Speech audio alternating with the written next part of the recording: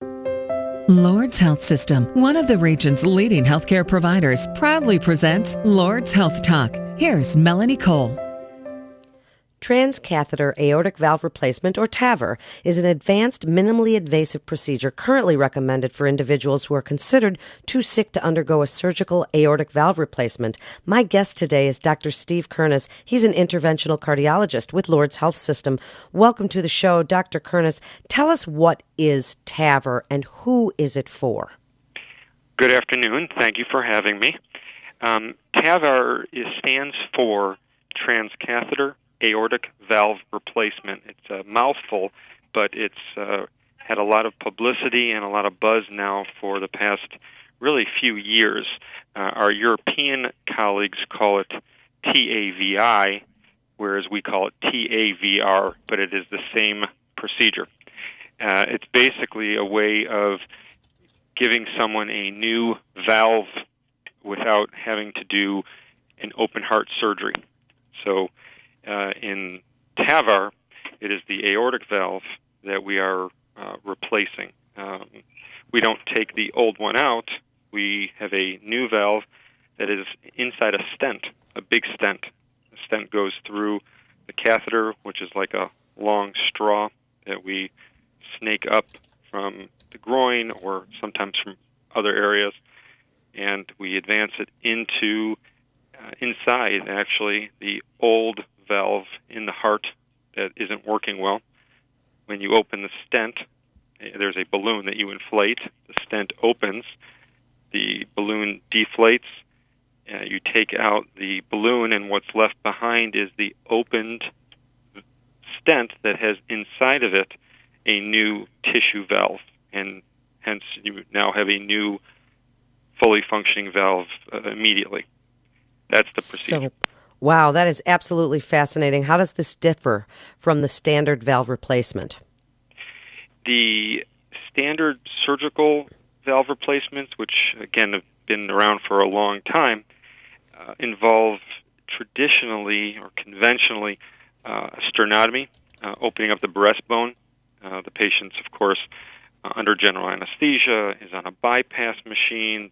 Their heart is stopped, it's cooled down. The surgeons open up the chest and the heart, get to the old valve where they can see it. They actually cut it out and then take either a tissue or mechanical, more commonly tissue valve, and sew it into place in the heart. That's the surgical way. The surgeons have other surgical options which don't necessarily require opening up the breastbone, but in any way that they do it in terms of a surgical valve replacement, it involves some type of chest incision, going on a bypass machine, stopping the heart, and all sort of the risks that go along with that. Whereas the TAVR allows us to give someone a new heart valve, a heart valve which, by the way, we have found works just as well, sometimes better, but at least as well in terms of duration, how well it performs, as the old surgical valves. But with the TAVR, most patients now, probably about 90%, are getting these through the groin, no incisions required. At Lourdes, most people are not requiring any general anesthesia, just simple sedation. And they are up walking around later in the day with really nothing but a little needle stick in the groin, which, is mildly uncomfortable, certainly nothing like opening up the breastbone. And how long, Dr. Kernes, does the valve last? Good question. The TAVR procedure was first done in 2002. There's been, probably close to getting close, if not already, at about 1 million of these put in worldwide now over the last many years. But because the TAVR valve experience is still, let's say 14 or so years old, no one knows for sure, is this valve going to be, let's say, 30 or 40 years down the line still working? The surgical counterparts tend to last, the tissue valves tend to last in the 10 to 15 year. That's sort of an average length of time that many surgeons will tell a patient, hey, this is about how long, on average, the valves will function normally. The TAVR valve, we have seen it's probably going to be the same, if not better. It's a very, very durable valve. So could it last longer than our surgical counterparts? Certainly possible, but we have no reason right now to see that it's anything less. Who's a good candidate for this type of valve surgery? Are there certain people who you would say are not candidates for TAVR, or certain people that are definitely? It's a great and critical question. That's probably the biggest thing we do when evaluating patients, is to see just that: is this appropriate for the patient? Is it indicated?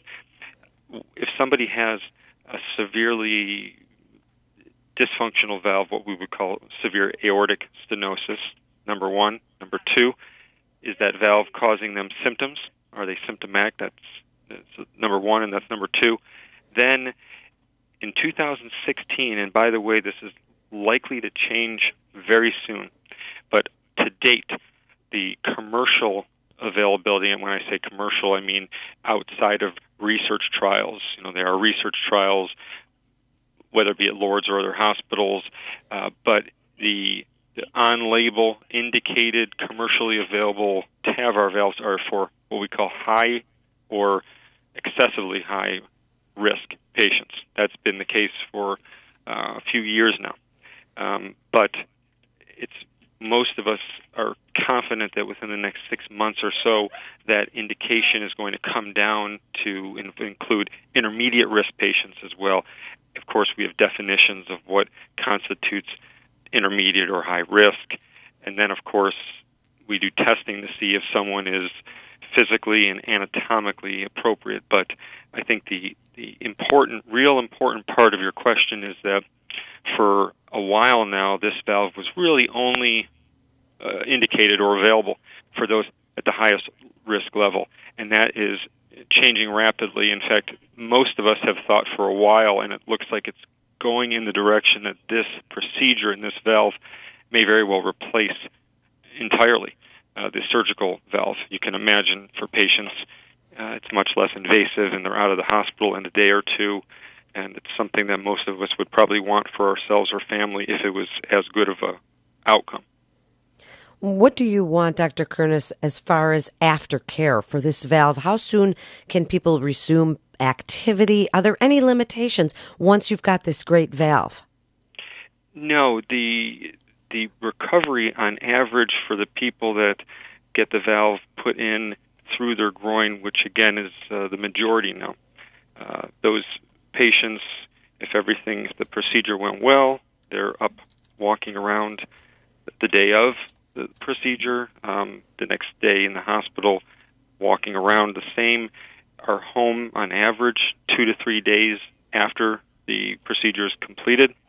And the ones that are not requiring any incisions, which is the majority, are really able to regain any and all activities within reason that they were doing before. We have them avoid very heavy bending and lifting and long car rides for really up to probably a week. But for practical purposes, people are back to doing everything they were before and feeling better, of course. How soon can they get back to activity? Really within a few days, probably maximum a week. Wow, that is absolutely fascinating. And just the last minute here, give your best advice about people considering valve replacement, why they should consider TAVR, and why they should come to Lourdes for their health care. Anyone that, whether they are recognizing that their breathing's not good, they can't do physically or aerobically things they could do 6-12 months earlier, having chest discomforts, feeling excessively tired and weak, those sorts of symptoms, they should absolutely first see their main doctor, of course. And if that doctor sees that they may have this valve problem, they usually go and see a cardiologist, and testing may determine, yes, they do have that valve problem, and then they're usually shuttled to someone like me. I think that everybody should be considered these days for the TAVR. If they qualify, terrific. If they don't, like I say, there's still surgical options. As far as Lourdes, I think our program is a bit unique in one, our outcomes have been far superior than the national outcomes. There's a lot of data, a lot of reporting, so this is all very objectively reported, and we've been fortunate about our outcomes, our volume. Our 200th case is going to be within the next week or two in a few years, which is a pretty good outcome. And we have a big team and a lot of different docs from groups that participate. So we get people in and out pretty quickly as well. I think that's a very strong point. Thank you so much for being with us today. It's absolutely fascinating, and we applaud all the great work that you're doing. You're listening to Lourdes Health Talk, and for more information, you can go to lourdesnet.org. That's lourdesnet.org. This is Melanie Cole. Thanks so much for listening.